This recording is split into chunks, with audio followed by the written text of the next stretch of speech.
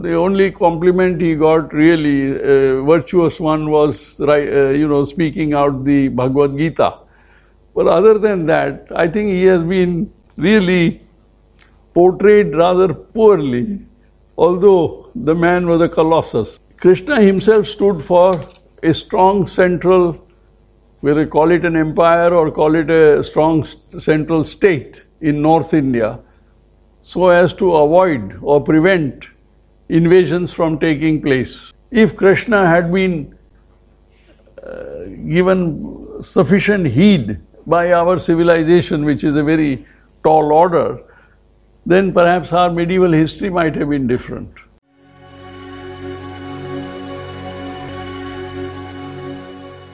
I'll make it clear that we are not discussing religion, God, Lord Krishna or Sri Krishna. We are just discussing Krishna as a political and military strategist on the basis of whose ideas this book has been attempted.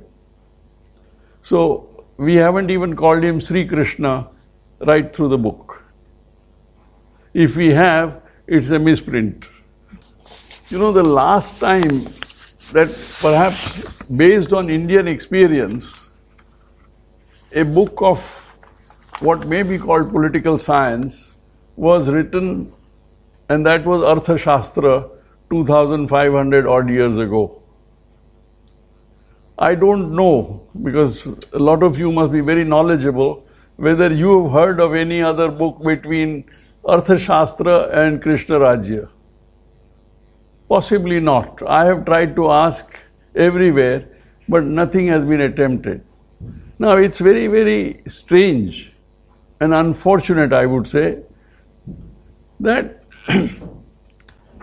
with so much philosophy that we have, I mean, we are a storehouse of philosophy, starting from the Rig Veda, going on to lots of philosophy, which is the father of political science, and you have an enormous quantity of history because of the very fact that our civilization has lived for thousands of years, and also the fact that we are a large country, but more than large. For example, you would call China large. Yes, it is large, but its history will be much shorter than ours, for the simple reason that they have been a centralized state for probably the best part of 2200 years now. As a result, the history was of whoever ruled China at that time, whereas we had hundreds of principalities, small and big,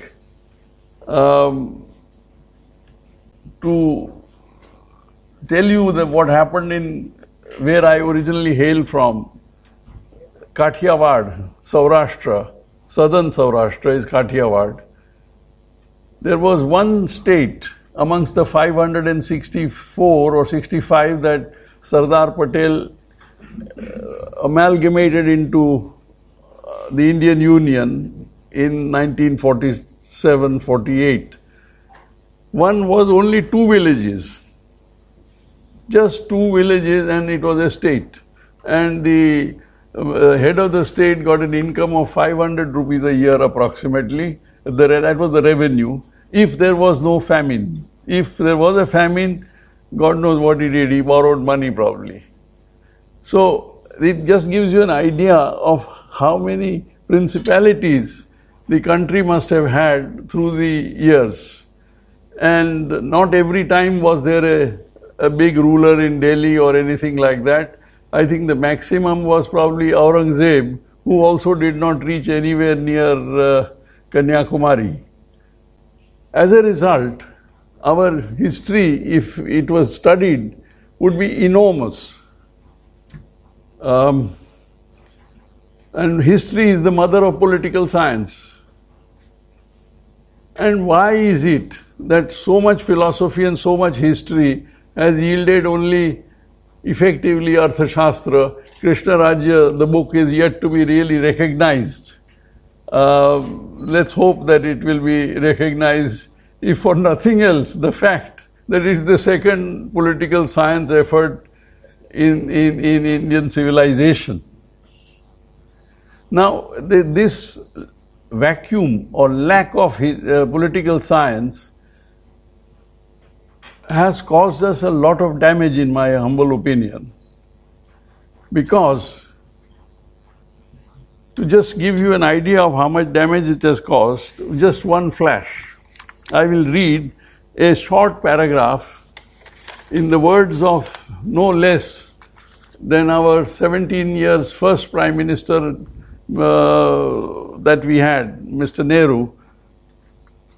Nehru told Sir Rob Lockhart, who was the first Commander-in-Chief of the Indian Army, British left behind because we were not yet considered prepared enough to have a Commander-in-Chief.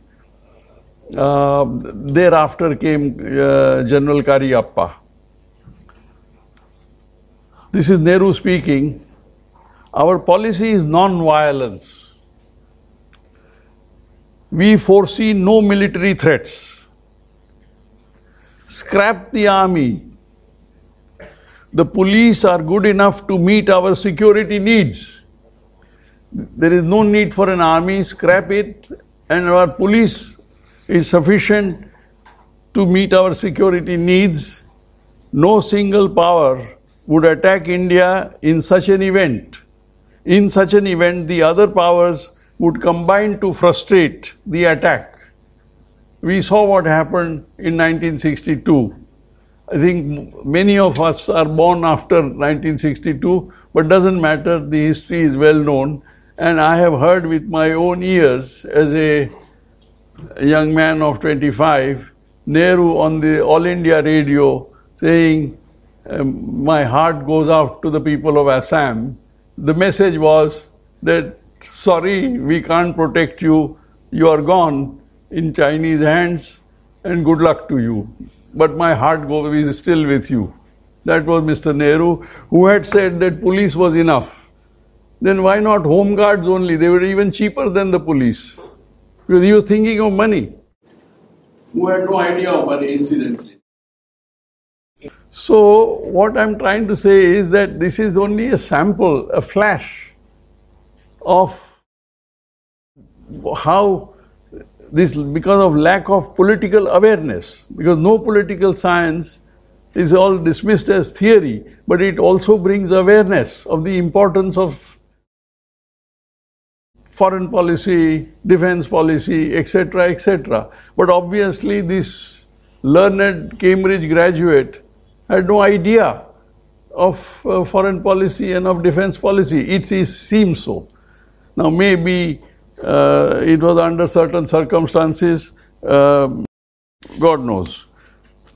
Now, that explains also partly that there has been no resistance whatsoever that I know of. I may be wrong, there may be instances that we revolted against the medieval rule of so many invaders coming in, starting with Muhammad bin Qasim in Sindh, and thereafter, of course, Mahmud of Ghazni. He didn't rule, of course, so he should not be counted in this. But there certainly was Muhammad Ghori, who ruled through Aibak and so on. There was no real revolt. The first military revolt or an armed revolt that we know of was, I think, 1857. And that was largely a Muslim effort to take revenge because the British had dispossessed them of their power. It was not essentially a Hindu effort, although a few Hindus like Fadnavis and others joined in because they had their own grievances. Now, this is the price you pay for not knowing political science. When I say you, I mean our society generally and certainly its leaders. And of course, I wasn't inspired to write this effort, Krishna Rajya. I had to wait for a good 15 years before I met Mr. Iyer, because I needed help, because my background is only business and my formal education was only 8 years, from the age of 11 to 19. That doesn't qualify me to be a researcher or a man of any great erudition. As a result, I had to wait for somebody who knew the ancient times and the background, which Mr. Iyer provided great help to me in that effort. But it took me 15 years. And look at the political unawareness again. I advertised, apart from approaching people personally, कि भाई ऐसा कोई हो तो मुझसे परिचय करा दीजिए. परिचय 2-3 हुए, and they were retired professors of political science. But they say, what is Krishna Rajya? Nonsense. I mean, everybody may not have used that expression, but they meant nonsense. That he was not a Raja, so Rajya kaise ho gaya? Now, this is the level of our political scientists, I mean, some professors. Basically because of this gap. That's the point I'm making, not to blame any individuals. And then I advertised in one daily in Delhi, no response. Advertised for somebody on payment, not free of charge. Made it clear in the advertisement. No reply. Then I advertised in all the editions of Times of India. Wanted a partner to research and write Krishna Rajya on emoluments negotiable. Yet no answer. So it shows our indifference, and that indifference, the price of which we have no idea how much we have paid. In our civilization, the Hindu civilization was crushed, I think. Otherwise, we would have gone ahead much farther than we have. How we survived is a surprise, frankly, because no other country really as civilization has survived. I mean, take Iran, for example, and so on. Normally, everybody got converted. So I would request you, friends, that as and when possible, do remind people of this experience, not about Krishna Rajya, that is just one book, but that please be aware of the political consequences of ignorance like this. That is the appeal.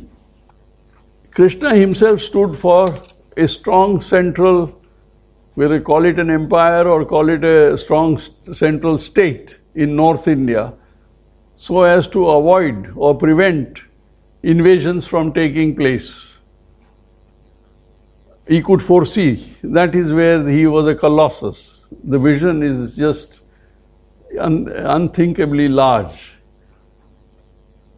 And this continued, fortunately or unfortunately, for a while, until Harshvardhan, who was the big ruler, and I think the last of the big Hindu rulers before we face the other invasions.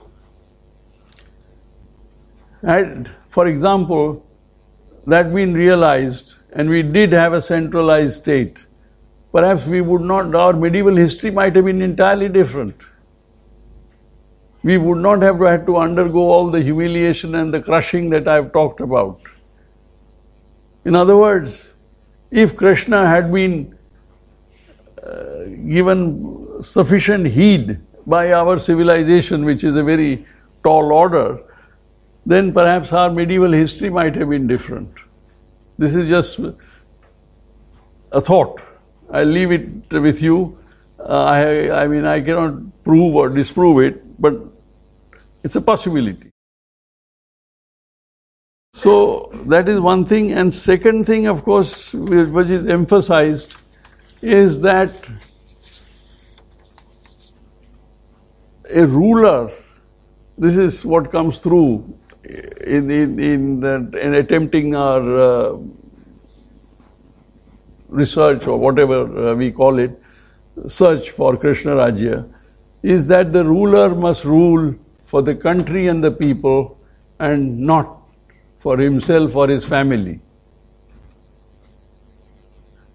Now, if you accept that, you can see already the change since 2014. You may not agree with the policies of this government, that's all right. But this is a clean rule. We have never had a Prime Minister who has been really personally above board. Even in the first phase, we had Krishna Menon and his Jeep scandal, and of course many other corruptions, small or big, including ICS officers in those days who were corrupt, who did accept money. It was proved, and if there was sufficient halla in the parliament, then they were made to resign. Like, for example, Haridas Mundra, a scandal which somebody has to be quite my age really to realize that the scam was 1 crore 64 lakhs. And he took the toll of the managing director of LIC. I'm talking of the scam in the first phase. The principal secretary of finance, Mr. H.M. Patel, who later became finance minister of India in the Janata government, and ultimately T.T. Krishnamachari, Nehru's favorite finance minister. 1 crore 64 lakhs cost these 3 jobs. So, but these things did happen. That's the point I'm making. And of course, Mrs. Gandhi was quite frank. She says, which country in the world don't you have corruption? So, when the top person, we were discussing this in the car in another context, that if the top person is not clean, I'm talking of finance, then why do you expect anybody else below him or her to be not unclean? And that's what we have suffered. Again, back to our unawareness sufficiently of the political consequences of what is joked about as उसमें क्या है, सब जगह भ्रष्टाचार तो होता है. But forget about the भ्रष्टाचार and the money. But what are the consequences to the civilization?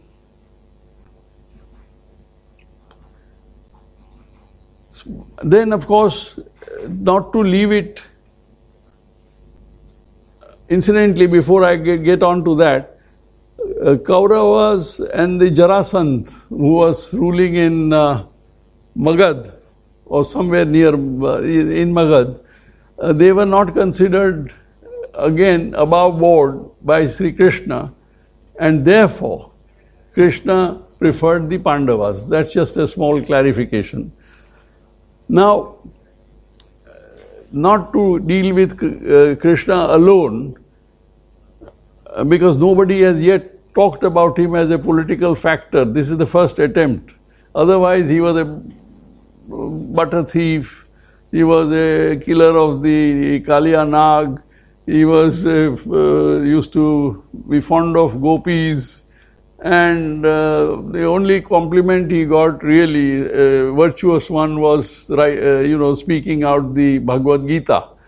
But other than that, I think he has been really portrayed rather poorly, although the man was a colossus. But I think our people, not being aware of, sufficiently aware, politically aware, that we have not had the, shall we say, the alertness to see deeper into Krishna, and dismissed him as a good boy who was mischievous.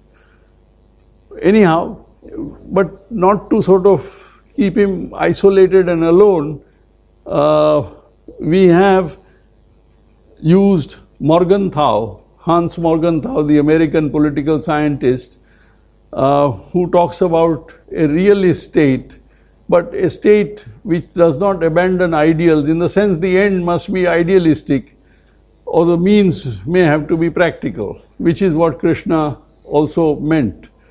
That dharmic state does not mean that you don't have to do practical things. But dharmic state means that its end or its purpose must be dharmic, ethical, moral. But we've used also Plato to give a contemporary, rough contemporary of Krishna as to what the Europeans thought. And they, of course, had a completely different view that the citizen was meant for the state and not the state for the citizen. Whereas our Indian view continues to be that the state is really for the welfare and protection of the citizen. But it's nice to know what the Europeans were thinking. And this Plato's idea continues right through, at least till Marx, it was solidly there. Karl Marx, I mean, where the citizen was really used as a general fodder for the state. Then you had Bismarck, strong state, large state. That's what he united Germany, as we all know. It all finished in 1870. Then, can you imagine what the world would have been, the Western world in particular, and as a result, whatever the effects on the Eastern world, without Lincoln? If America had not remained united, who would have protected Western Europe through the two world wars is worth imagining. Then we have Sardar Patel, who unified India. Had Sardar Patel not been there and left to the others in the cabinet, what would have happened to us? God only knows.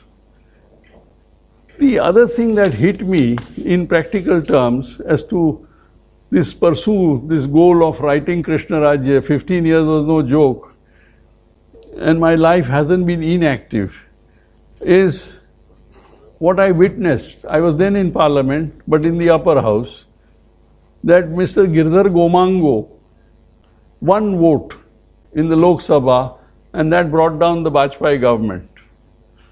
Now, ethically, he was not a correct man to be there, because he was an MP, Lok Sabha MP, who had already taken charge as Chief Minister of Orissa, had moved into the Chief Minister's bungalow, he was attending the office and he was governing Orissa. But on the day of this voting for against Mr. Vajpayee, he came all the way from Bhubaneswar, slipped into the Lok Sabha, and at the last moment voted and brought down the government. Now there is something seriously wrong. If a chupke se aaya hua admi can bring down a whole government of such a large country, and what a terrible cost if you just think of the election within a year.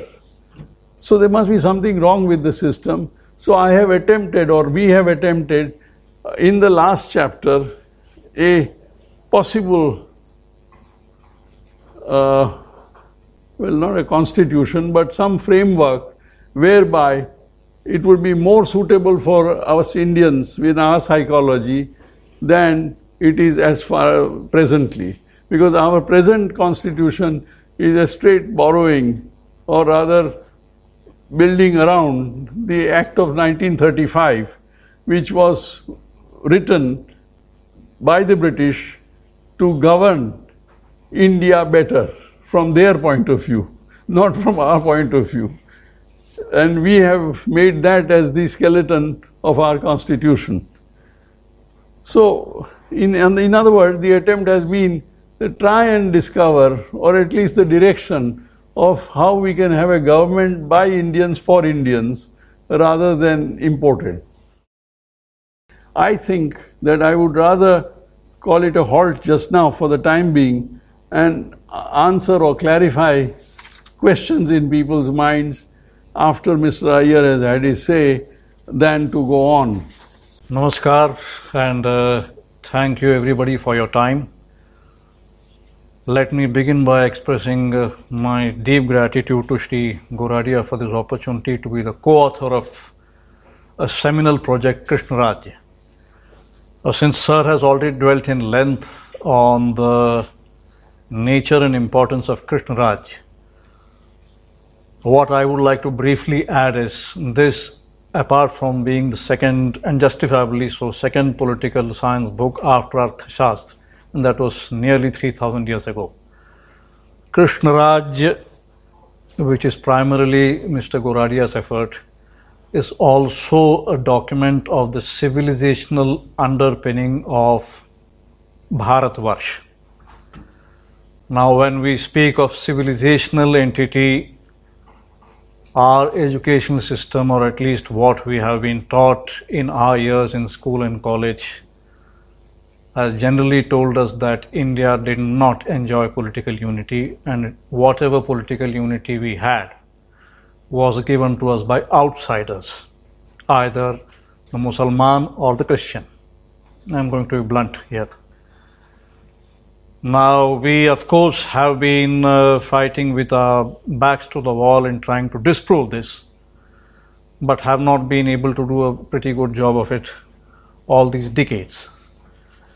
Now, as it stands, a very honest, blunt, and even objective reading of our own civilization, although we Hindus have been pretty